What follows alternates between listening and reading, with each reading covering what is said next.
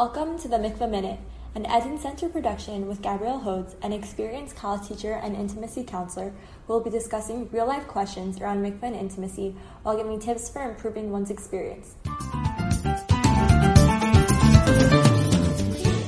Hi, I am super excited to have Michal Ronis with me today. Michal is my personal Yoetz Halacha and our wonderful Yoetz Halacha from Ramat Bet Shemesh. And I felt that it would be more appropriate to discuss the sort of questions that we received together with Michal as a Yoetzet, as the nature of the questions were maybe more halachic based. And I felt that that would be sort of more appropriate for our podcast. Somebody asked me about what happens if a woman is ovulating before going to the mikveh? What can she do in that situation? Someone who wants to get pregnant and she's noticing that her cycle is short, her ovulation takes place during her Shiva Nikiyim. What options are there for her? Okay, so this question, we also get it a lot, and there's a big spectrum of the situation. Maybe I'll just give a little plug that we offer a service at Nishmat of the Yotzot Halacha fertility counselors in conjunction with Karen Geffen. And there you can set up a meeting on Zoom or on the phone with your Yoetzet to discuss the specific situation that you're dealing with. It can be with the woman, with her husband, whatever she's comfortable with. So with ovulation before the mikveh, sometimes it's a very simple thing. You know, at first I would ask some basic questions. When she's doing a hefsek tahara, how long is it taking for her to get to the mikveh? Because if a woman says to me, I'm only getting to the mikveh on day 14 and I'm ovulating on day 13, then I would really want to check to make sure she's not being unnecessarily machmir, or possibly hasn't understood the exactly what type of colors are okay. So, you know, if a woman says I get a hefsek on day 7 because I'm waiting for a completely clean bdika cloth, then I realize, you know, she just needs to have a refresh on the halachas of when you can do a hefsek. That's the first thing that we would want to clarify. The other thing is, does she know when she's ovulating? Sometimes women say, I'm ovulating before the mikveh. Medically, and we're not really sure if that's really when she's ovulating. So a woman who's got a cycle of anything over 26 days, we would really want to check when she's ovulating, because it can change every month.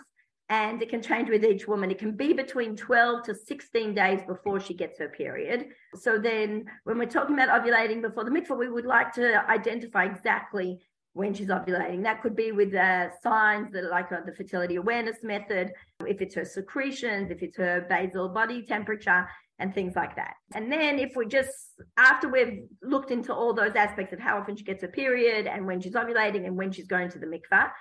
So a lot of the cases, that's enough. And then we can work out how to make sure that the ovulating is happening after the mikveh. But there are definitely situations where she is ovulating earlier than day 12 or day 11. She has early ovulation in the sense that she's ovulating day 9, day 10. I'll just say that I always deal with it also on the medical track and on the halachic track at the same time.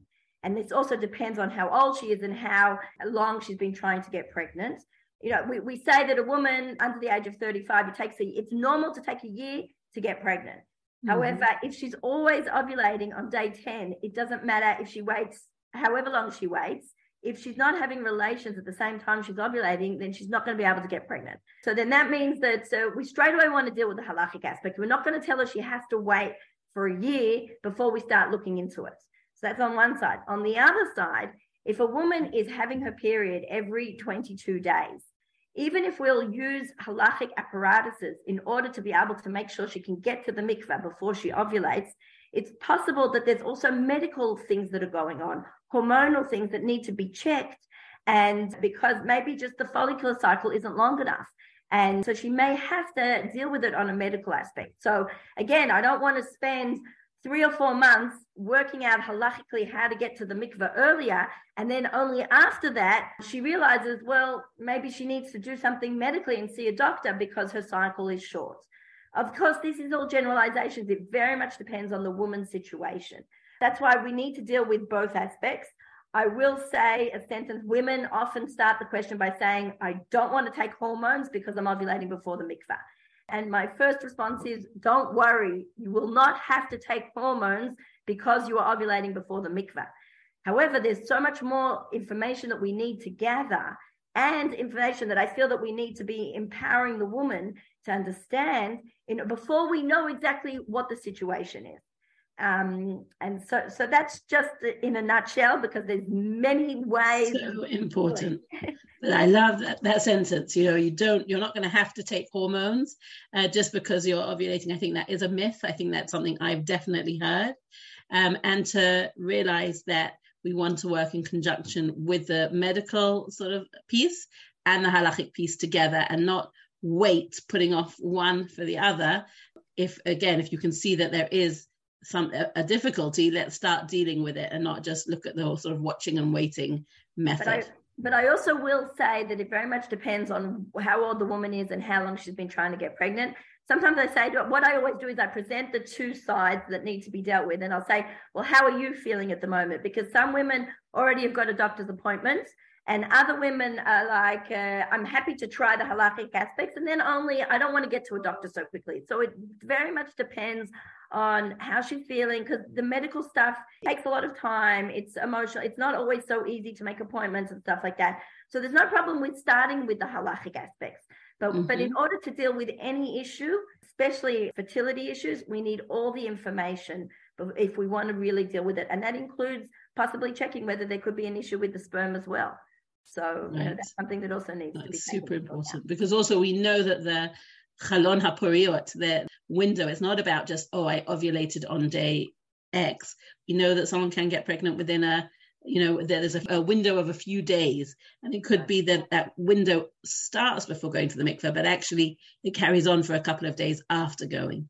One point, like that if you are checking your ovulation and you realize you're ovulating on day 11 and you only get to the mikveh on day 12, that doesn't mean you can't get pregnant that month.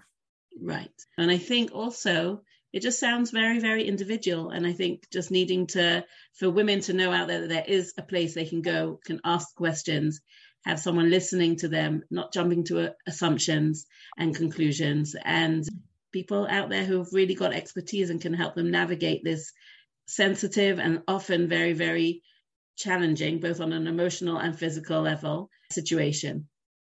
And what I can say, just as encouragement, most of the situations of women who turn to us with ovulation before the mikveh, they're not extremely challenging situations. The majority of the situations, very quickly, we can clarify what's going on and what's the issue.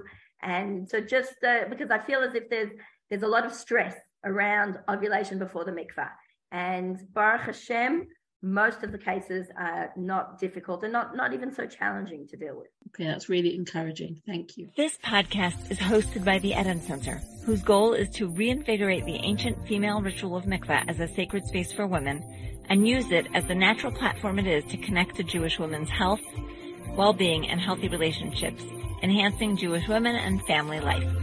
We invite you to visit our website, www.theedencenter.com, to learn more about our work in making mikveh relevant, welcoming, and meaningful. This episode is a product of the Eden Center. If you enjoyed today's podcast, please consider sponsoring a podcast in dollars or shekels at bit.ly/EDENPOD.